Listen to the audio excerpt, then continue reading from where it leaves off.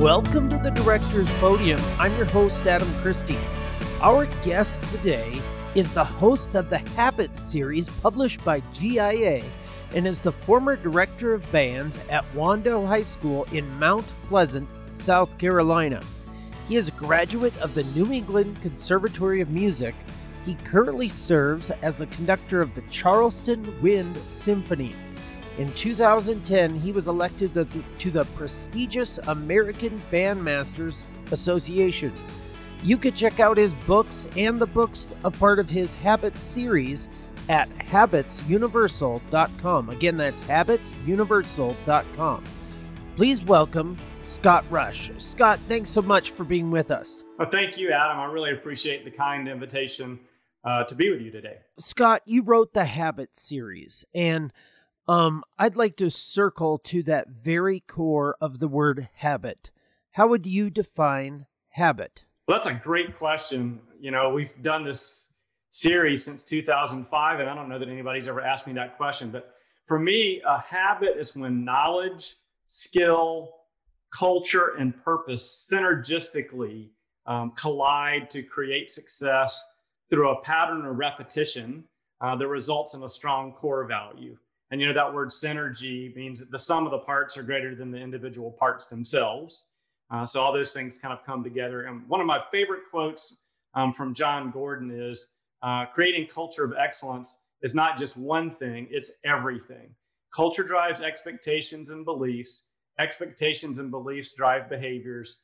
Behaviors drive habits, and habits create the future. So if we want to create success in our future, we want to have great habits. And so that's where that whole idea of, you know, knowledge and skill and purpose and culture kind of collide to create that wonderful synergy. Why do you think it is that good habits are very hard to keep up with, yet bad habits are very easy to keep doing? Well, that's a great question. I mean, I think that anytime we try to establish a great habit, it requires great leadership. And so I agree with you. I think it's harder to actually create a great habit, and it's easier for us to fall into bad habits. So the whole idea of, like I said, the idea of leadership and the collaboration piece, to me, has a lot to do with this idea of creating a habit for success, because we want those habits of success to affect other people. Habits of success. We'll pivot right off that to leadership. What is your definition of a leader? A leader, to me, is selfless to the extent that he or she gives to others in a meaningful way. A leader should have character and a moral compass. And what I mean by that is, as opposed to, you know, a dictatorship or, you know, one-way direction. And leaders should understand the need to create a safe environment for collaboration where the intent is to serve other people, to help them create their maximum potential. To me, an effective leader creates connection through trusting cooperation and then the idea of being vulnerable. Would you say that being a teacher and being a leader are very similar? Absolutely. I mean, I think that obviously to be a successful teacher, there has to be great leadership involved. And like I said, to me, that has more to do with the kind of culture you create. It's a collaborative process. And like I said, you know, as opposed to the dictatorship model, which is kind of one-way direction, I see it as almost being the pebble that hits the water that creates ripples. And that's our job, is to be the initiator of that. What would you say has been your greatest challenge as a leader or conductor? Probably my greatest challenge as a leader have been the two situations that I went into as a band director. The first situation that I went into, I followed a lady who had been there. She was kind of the matriarch of band directors, and she had been at the same school for 47 years. And talking about someone who changed the culture for a community, I mean, she changed the culture. And I remember a situation, she brought a clarinet player into her office, and she was saying, I know that your mother would not approve. And then she said, wait a minute, I taught your grandmother, and I know that your grandmother wouldn't approve. But in that situation, the culture was in place. And the beauty of that was she and I had the opportunity to teach together for 3 years. So that was great because the transition was smooth, which was wonderful. The challenge in that situation was not culture, it was actually musical. And so there was lots of room for growth and, potential, musical potential. And so that was the challenge in the first situation. The second situation is when I went to Wando High School. The director who was there before me did a wonderful job musically and had the band at a really pretty high level of performance. And the challenge there was actually the culture piece. There was really an opportunity to make relationships, and there was certainly room for musical growth. But there was the challenge was building a nurturing culture, if you will. And, that was done through great student leadership, great relationships with the students, great theaters, like middle school theaters. And we were just able to create a culture and a community. And then what ended up happening with that was the program grew. So when I got there, we had about 98 students in the program, and it grew to, about 290 students in the program. Wow. So over time. So it was both those situations were challenges in the sense that they were different situations, but required different types of leadership. The second part to that question is, what is the toughest decision you've ever had to make as a leader? I think the first tough decision that I really had to make as a leader was leaving Wando High School. I was there for 15 years. Every moment there was fantastic. I love those students, and I actually underestimated what that would be like to leave the students. I missed the students terribly when I left there, but I felt like I moved to a director of fine and performing arts position in the school district, and I felt like that I could exponentially help more students and teachers by doing that. And, having written the Habit series, I felt like that was a wonderful bridge. And it turned out that was true. Like what I really loved doing as a director of fine and performing arts was like being a teacher coach. So I really like that. And I use some of our habit synergy model is knowledge, effective communication, physical energy, musicianship, and who you are as a music educator. I was really able to use that kind of as a coaching model when I became a director of fine and performing arts. Let's talk about your finest moment. What would you say was your finest moment as a leader? Wow, I think if you seek to lead others, I don't think that you can define like a finest moment. I think the value of a leader is measured by the success of the people you lead.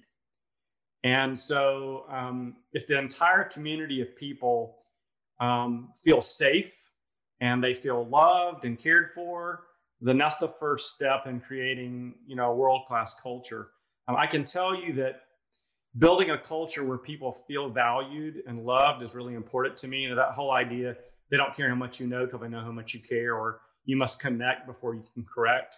My experience has been the music making is actually done with more depth and meaning when the culture is in place. When the person who's in front of the group, maybe be driven by certain things, but they don't really care for the students, there's a barrier there where you can only go so far. But when the teacher leader is vulnerable and creates an environment where students, feel loved and cared for, then I think, magic happens. One of the things we had at Wando High School, when we had the growth in the program, people would ask me, why, how do you attribute the retention rate and the growth in the program? And I would say to them, well, I think it was because of a high level of music making. I said, but maybe more importantly, we had something called freshman interviews. And every Wednesday afternoon, we would, if they were new to the program, meaning they were like freshmen or they were, moved in new to the program, we would do freshman interviews and about 15 minutes per student. And I would ask them all these questions like, where do you see yourself 5 years from now? Where do you see yourself 10 years from now? What's the best vacation you've ever taken with your family? Because they would tell me something about their family. Who's your favorite musical artist? But anyway, I'd ask them all these questions. But the very first thing I would say to them when they would come in for the interviews, I would say, if we're going to spend the next 4 years together, I really want to get to know you. And then my words and actions had to bear that out. And so, I think that anything that we can do like that, whether we're doing an all about me assignment or the freshman interview, somebody told me the other day, they do a movie night regularly in their program, which I think is really cool. I think, like I said, when you build the right kind of culture and you kind of say to students, that you believe in their success, then I think then the music making can have depth and meaning. And I think, it's as I always say, we're in the music business and the people business. It's not either or, it's and. So you were at one school where you worked very hard to build up the performance part of it, and another where you worked very hard to build up the culture part of it.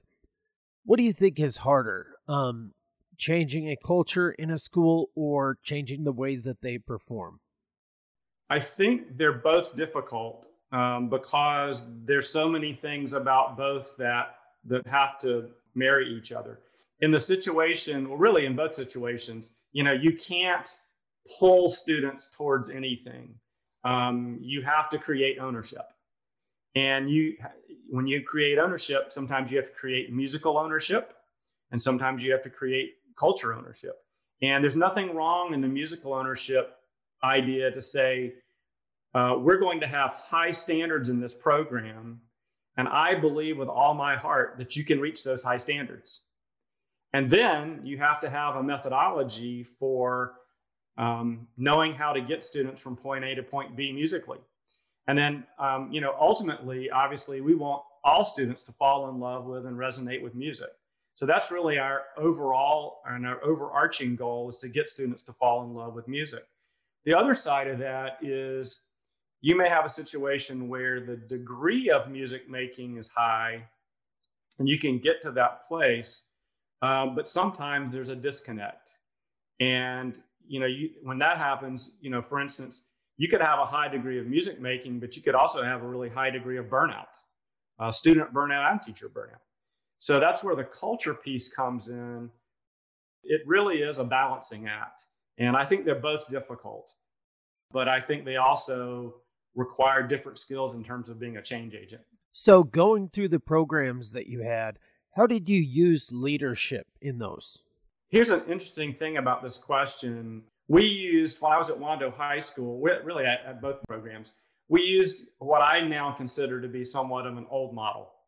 And that is, we use the 10-80-10 principle, which is kind of a business model where there's 10% positive leaders, 80% followers, and 10% negative leaders.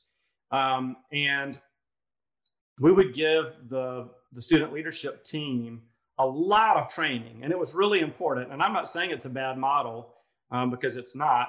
I just believe that we've gotten to a place where we want to lead all students. And it kind of goes back to you can't lead others till you lead yourself, right?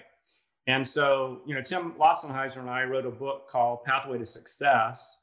And we started with two statements. The first one was all means all.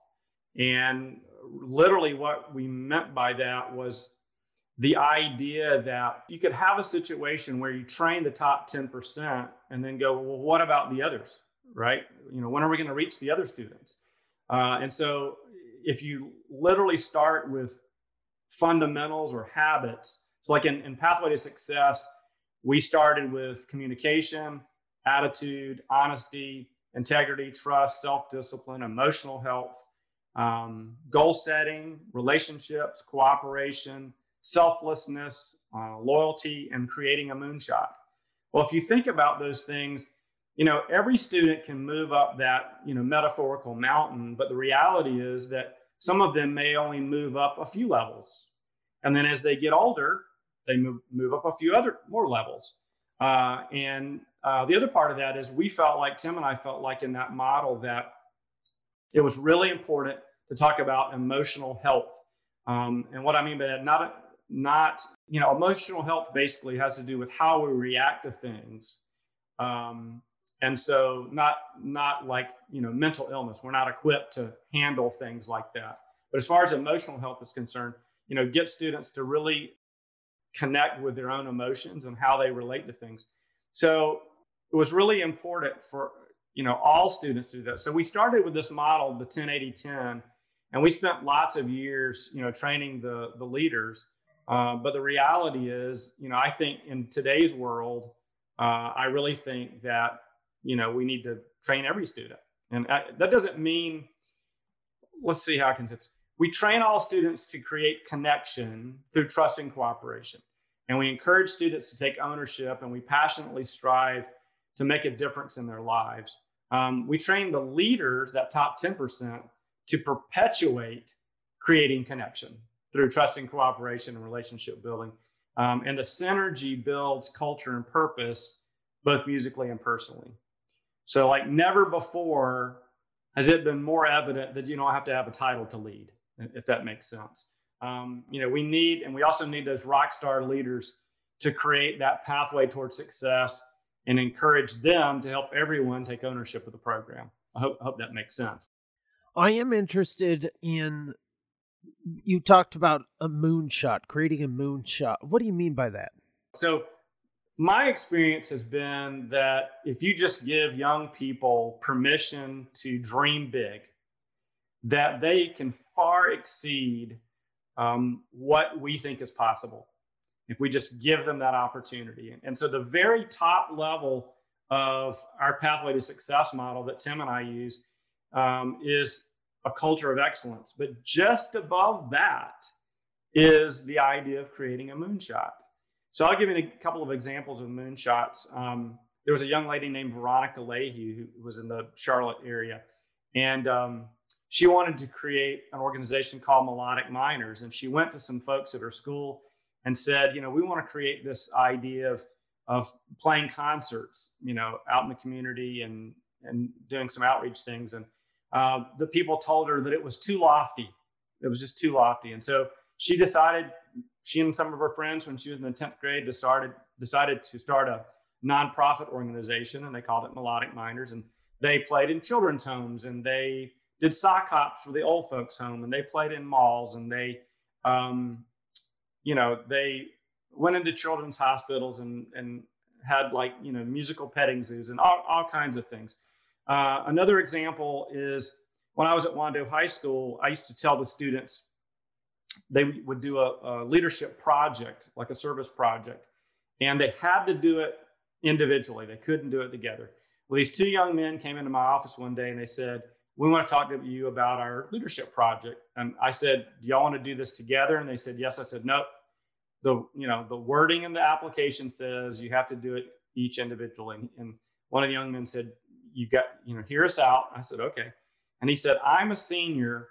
He's a junior. If we do this together, we can perpetuate this idea." And I said, "All right, tell me the idea."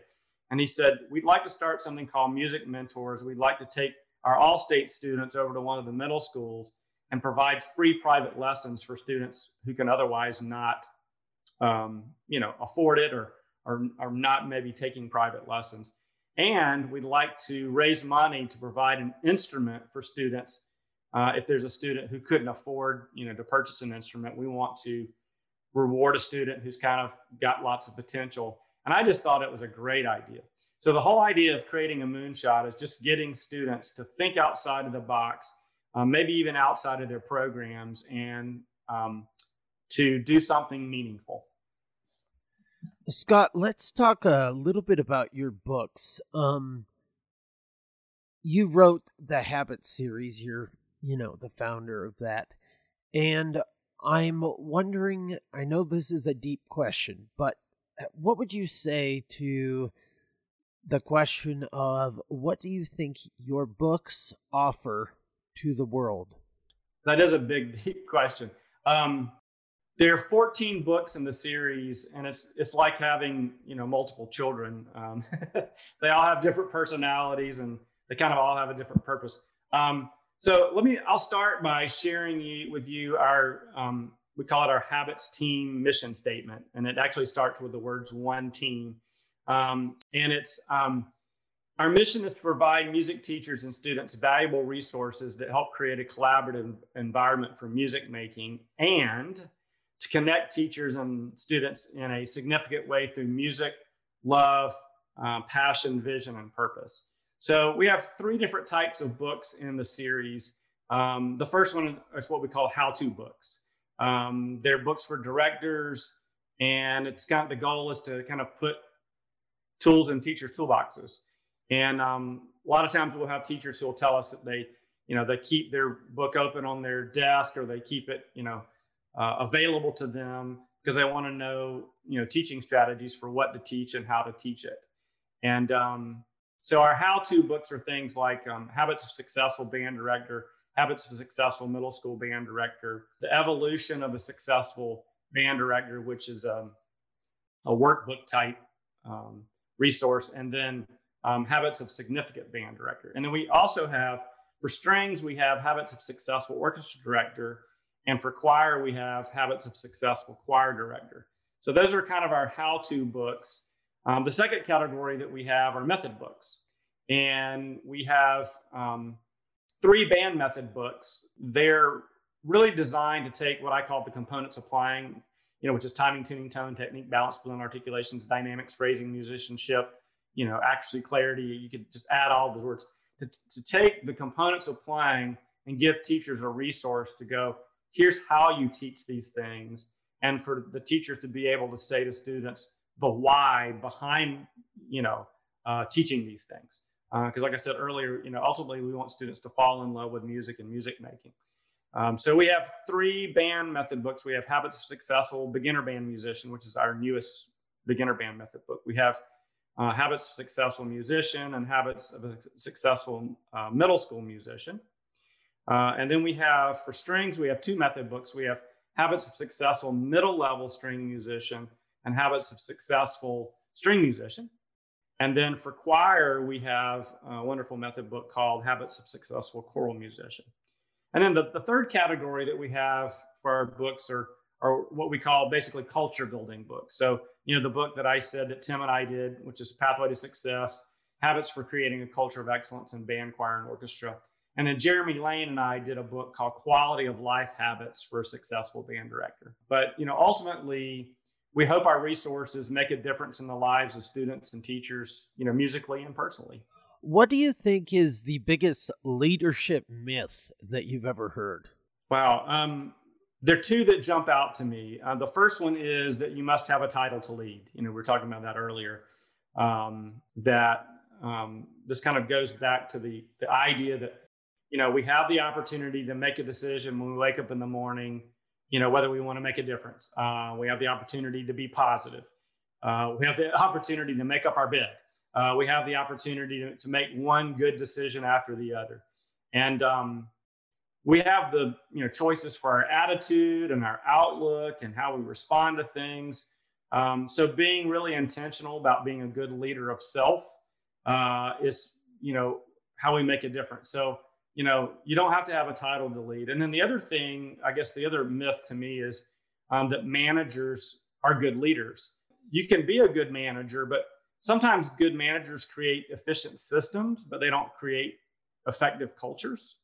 And one of my favorite quotes is culture trumps strategy every time. And so, where good management can be a positive skill, it's better to create a culture that's collaborative where it doesn't matter who gets the credit. And it goes back to that whole trusting, cooperation, selflessness thing. What was your experience like, and what advice do you have for dealing with administrators or administration? I feel like I have a unique perspective about this because, I was in the trenches for 22 years, and then I was a music administrator for 6 years. I really think every teacher should get the opportunity to serve in some type of administrative role, even if they could just do it, teleport themselves just for a little while and do it and then come back to the classroom, because you really do see things from a completely different perspective. You see things globally and you get information in that you would not have had otherwise. You also get a chance to see that there are many administrators who don't necessarily resonate with arts, don't necessarily resonate with arts education. That's why I think it's really important for school districts to have, an arts administrator who can clearly articulate the value of, arts education on all levels. But as far as kind of dealing with administrators, I think this whole thing, they don't care how much you know till they know how much you care. I think that's true with adults too. If you just build a relationship where the relationship's built on always needing something, that's not always, the best type of relationship. It's a very needy relationship. And so, I found that it was really important to just build relationships with my administrators. I had the most amazing principal when I was at Wando High School, Lucy Beckham. Matter of fact, she was National Principal of the Year in 2011. And one of the things that was so amazing about her was that she knew how to convey excellence to every member of the team.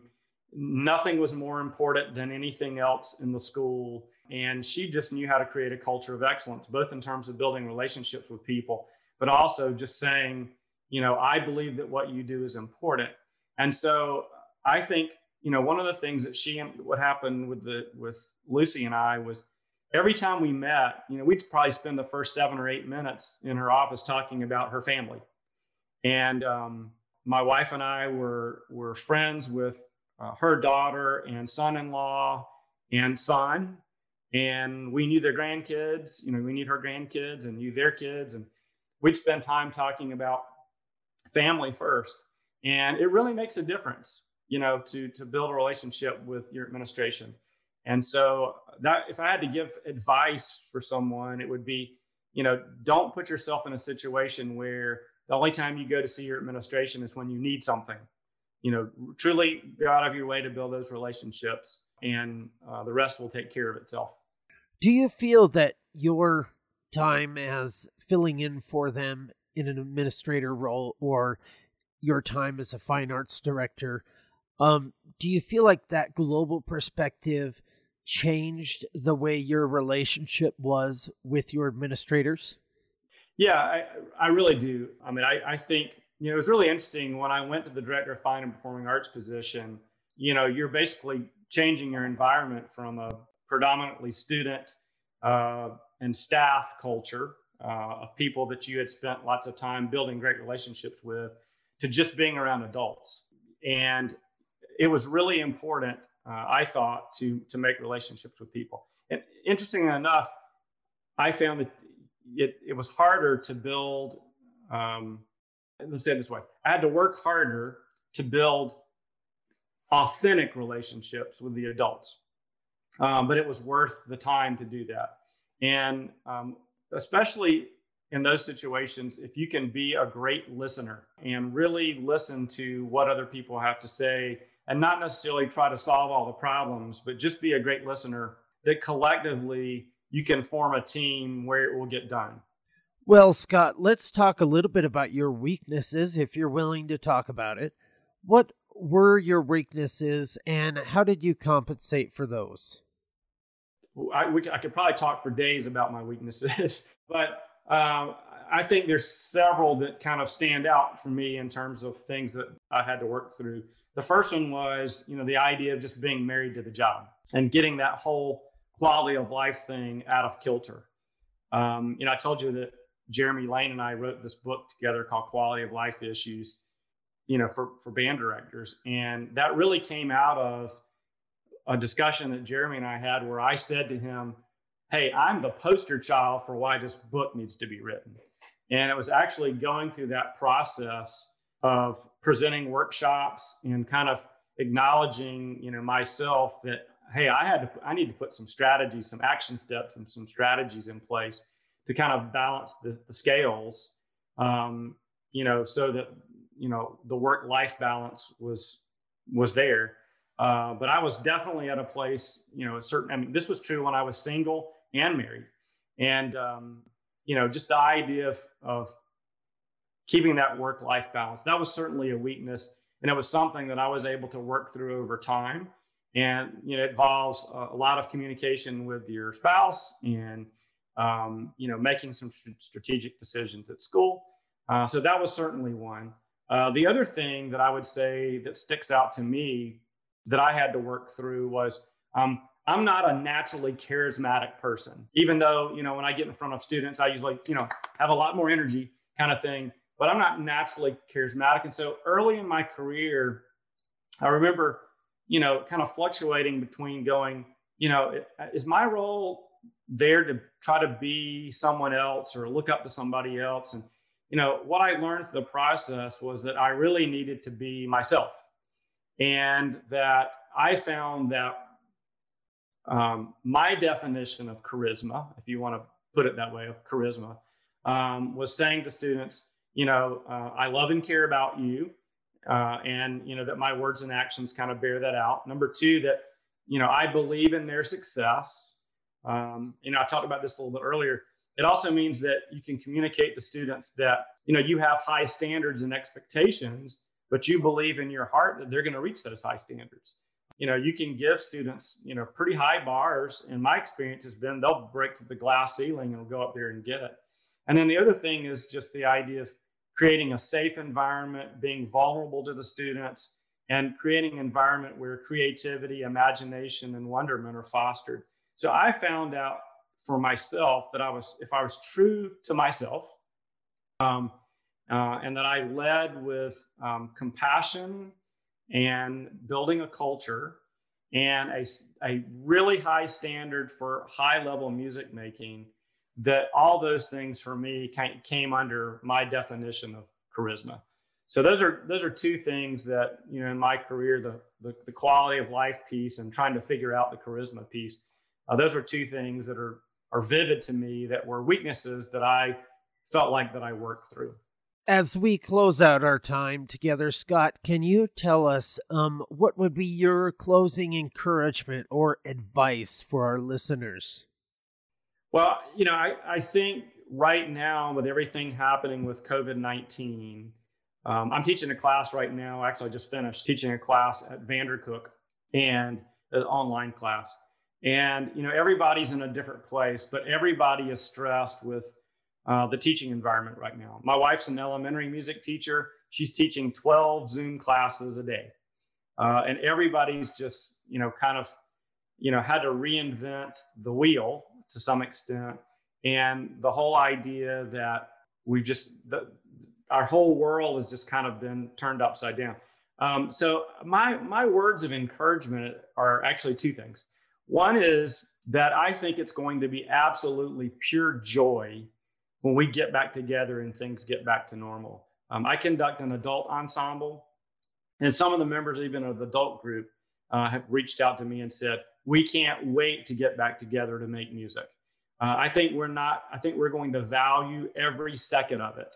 The other thing that I think we've learned some things during COVID-19 where we're actually going to take some things that we wouldn't have normally done that we've applied like this semester. We're going to keep those things going.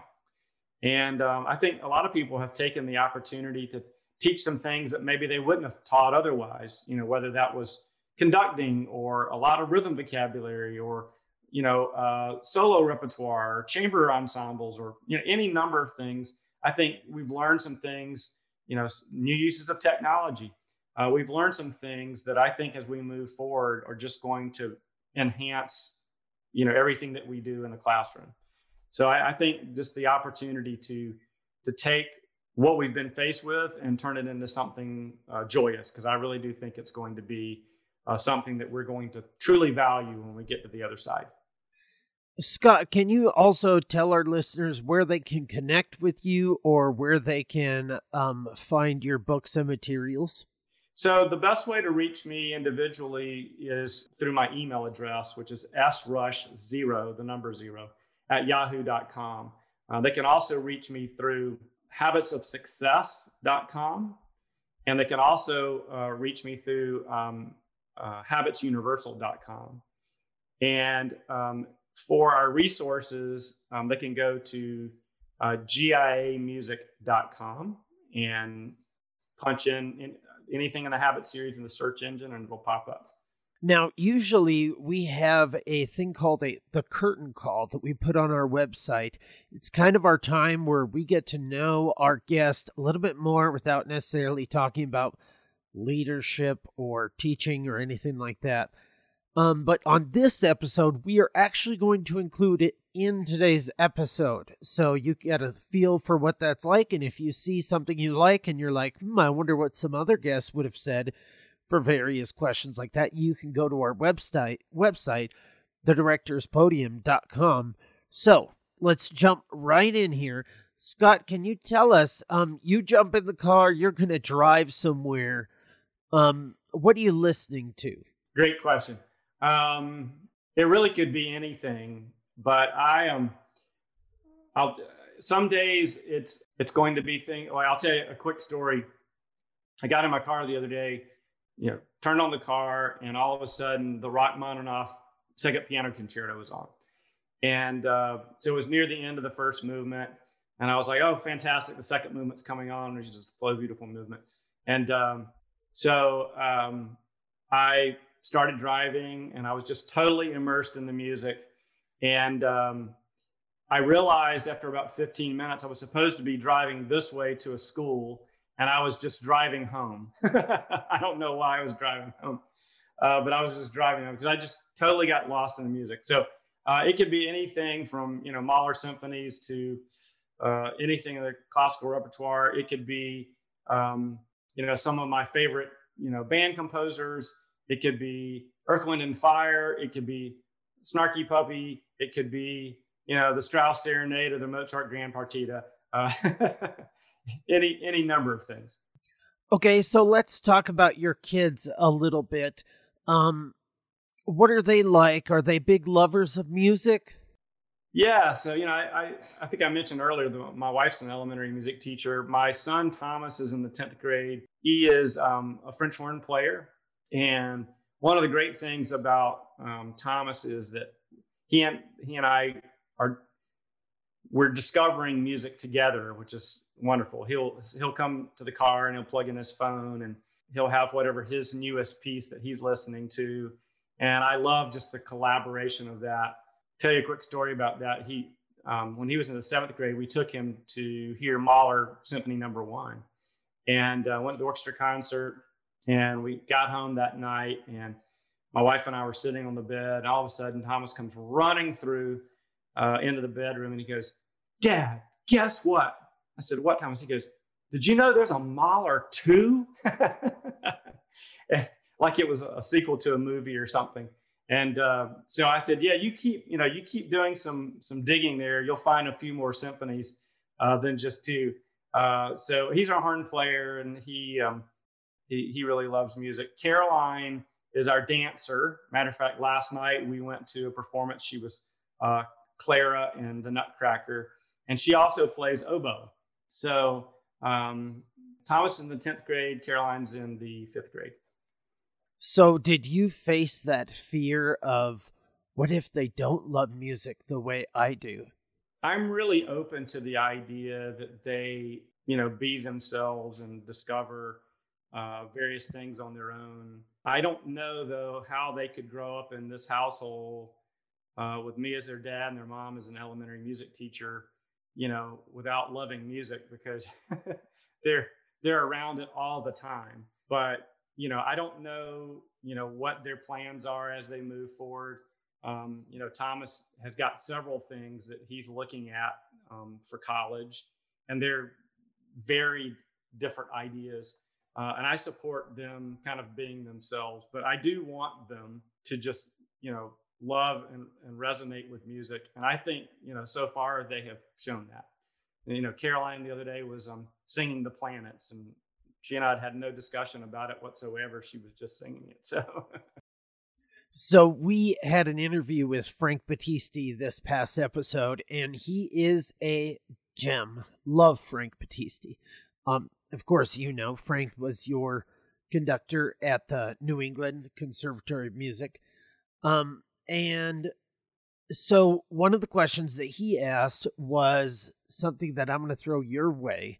He said, do you think that conductors should have political skills? Wow, that's an interesting question. I think it depends on how you define the word political.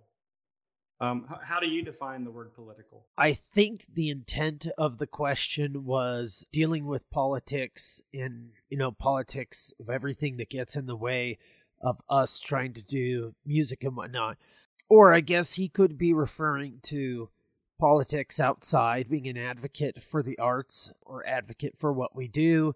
Not quite sure, but what would be your response to either way you would take that? Well, I think first and foremost, and I know, let me say this first. Frank Battisti is a gem, and he and I are actually writing a book together right now. And I can't tell you how much joy that brings my heart. Just the idea that we collaborated, 30 plus years ago, as him being my mentor and collaborating musically, and for things to come back full circle and be able to collaborate. But what we're collaborating on is the idea of music making. And it is certainly our job to be music in the eyes of our students, and to foster their imagination and creativity and wonderment and love for expression. So in that sense, I think that our job is to create that type of environment. And I don't, I will say this, the word politics and being political is really interesting right now in our world. Things are divisive, and in some ways they're kind of upside down. And it doesn't matter, which side you're on, things are crazy. And I think that our job is, when we create a lab for music making, that lab for music making also be a safe haven. And when we create a lab for music making, we create that safe haven. Students want to be a part of that. And to be quite honest with you, parents want their children to be a part of that. They want to say, I want my child to do that. And so I think in that sense, our job is to create that environment. And we certainly don't need Washington to help us do that. Now, if you're asking political in terms of being an advocate for the arts, I think that's a little bit different question. And I do think that we need to be passionate about arts in our society and what it will do for young people and what it will do for our society. Scott, if you wouldn't have been a conductor, and you had to choose something that was totally different and out of the music realm at all, what do you think you would have gone into? Well, obviously play in the NBA. So no, I'm just kidding. That's a really interesting question. And the only way I can answer that is to say that there was a time in my life where marine biology was really fascinating to me. And I'm still, we live near the coast, and we spend time, we spend time at the ocean and all that. But I don't, from a very, very early age, my brother and sister both played guitar. I started playing ukulele when I was 4. And I went to my first concert when I was really young, my first band concert when I was really young. Went to my first orchestra concert when I was 12, and I'd already started playing horn. And David Kim, who's the concert master of the Philadelphia Orchestra now, he was 12 also, and he played a concerto with the orchestra. And I remember going to that concert, hearing David Kim play concerto at age 12, going, I need to go home and practice. And so from a very early age, and my dad always had music in the house. I just remember from a very early age feeling like that, it was what I wanted to do. And then I started taking private lessons from Robert Prusen, who taught at the University of South Carolina. And he was just one of those people that was an absolute rock in my life. And he taught me so much. So I don't even know how to answer that question other than the fact that I think things happen because they're supposed to, and they started pretty early for me. And I know no other way to end this interview than to ask you this question. What is your favorite sweet? Like, if you're going to eat something and junk out on something, what's your favorite thing to eat that would be a sweet food? Okay, that's really easy for me, actually. It's chocolate chip cookies.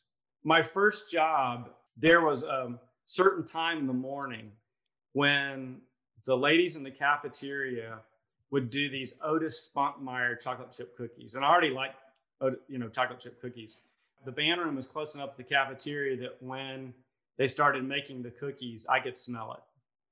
And we just got this routine down where if they didn't bring me a fresh chocolate chip cookie by a certain time, I would send a student to get one. And so it probably was not healthy at all, but there were years, literally years, where I ate a chocolate chip cookie every day of the school day. Every day of the week of the school day. I love chocolate and love chocolate chip cookies. Matter of fact, Scott Lang did a book, and I was in one of the chapters, and the title of the chapter was Leonardo da Vinci and the Chocolate Chip Cookie. He came up with that title, but it was spot on. Yeah, I love chocolate chip cookies. Well, thank you so much for your time, Scott. And thank you for listening and watching. We hope that this has been an enjoyable time for you. If you'd like to find out more from us or see more episodes, you could go to our website at thedirectorspodium.com, or you could go to YouTube, Facebook, Twitter, or Instagram and find out more from us from there. Don't forget this week, everyone, to take some time to rest and to rejuvenate, because you deserve it. You need to do that. And we hope that we provided you some inspiration to continue doing the vital work it is that you do.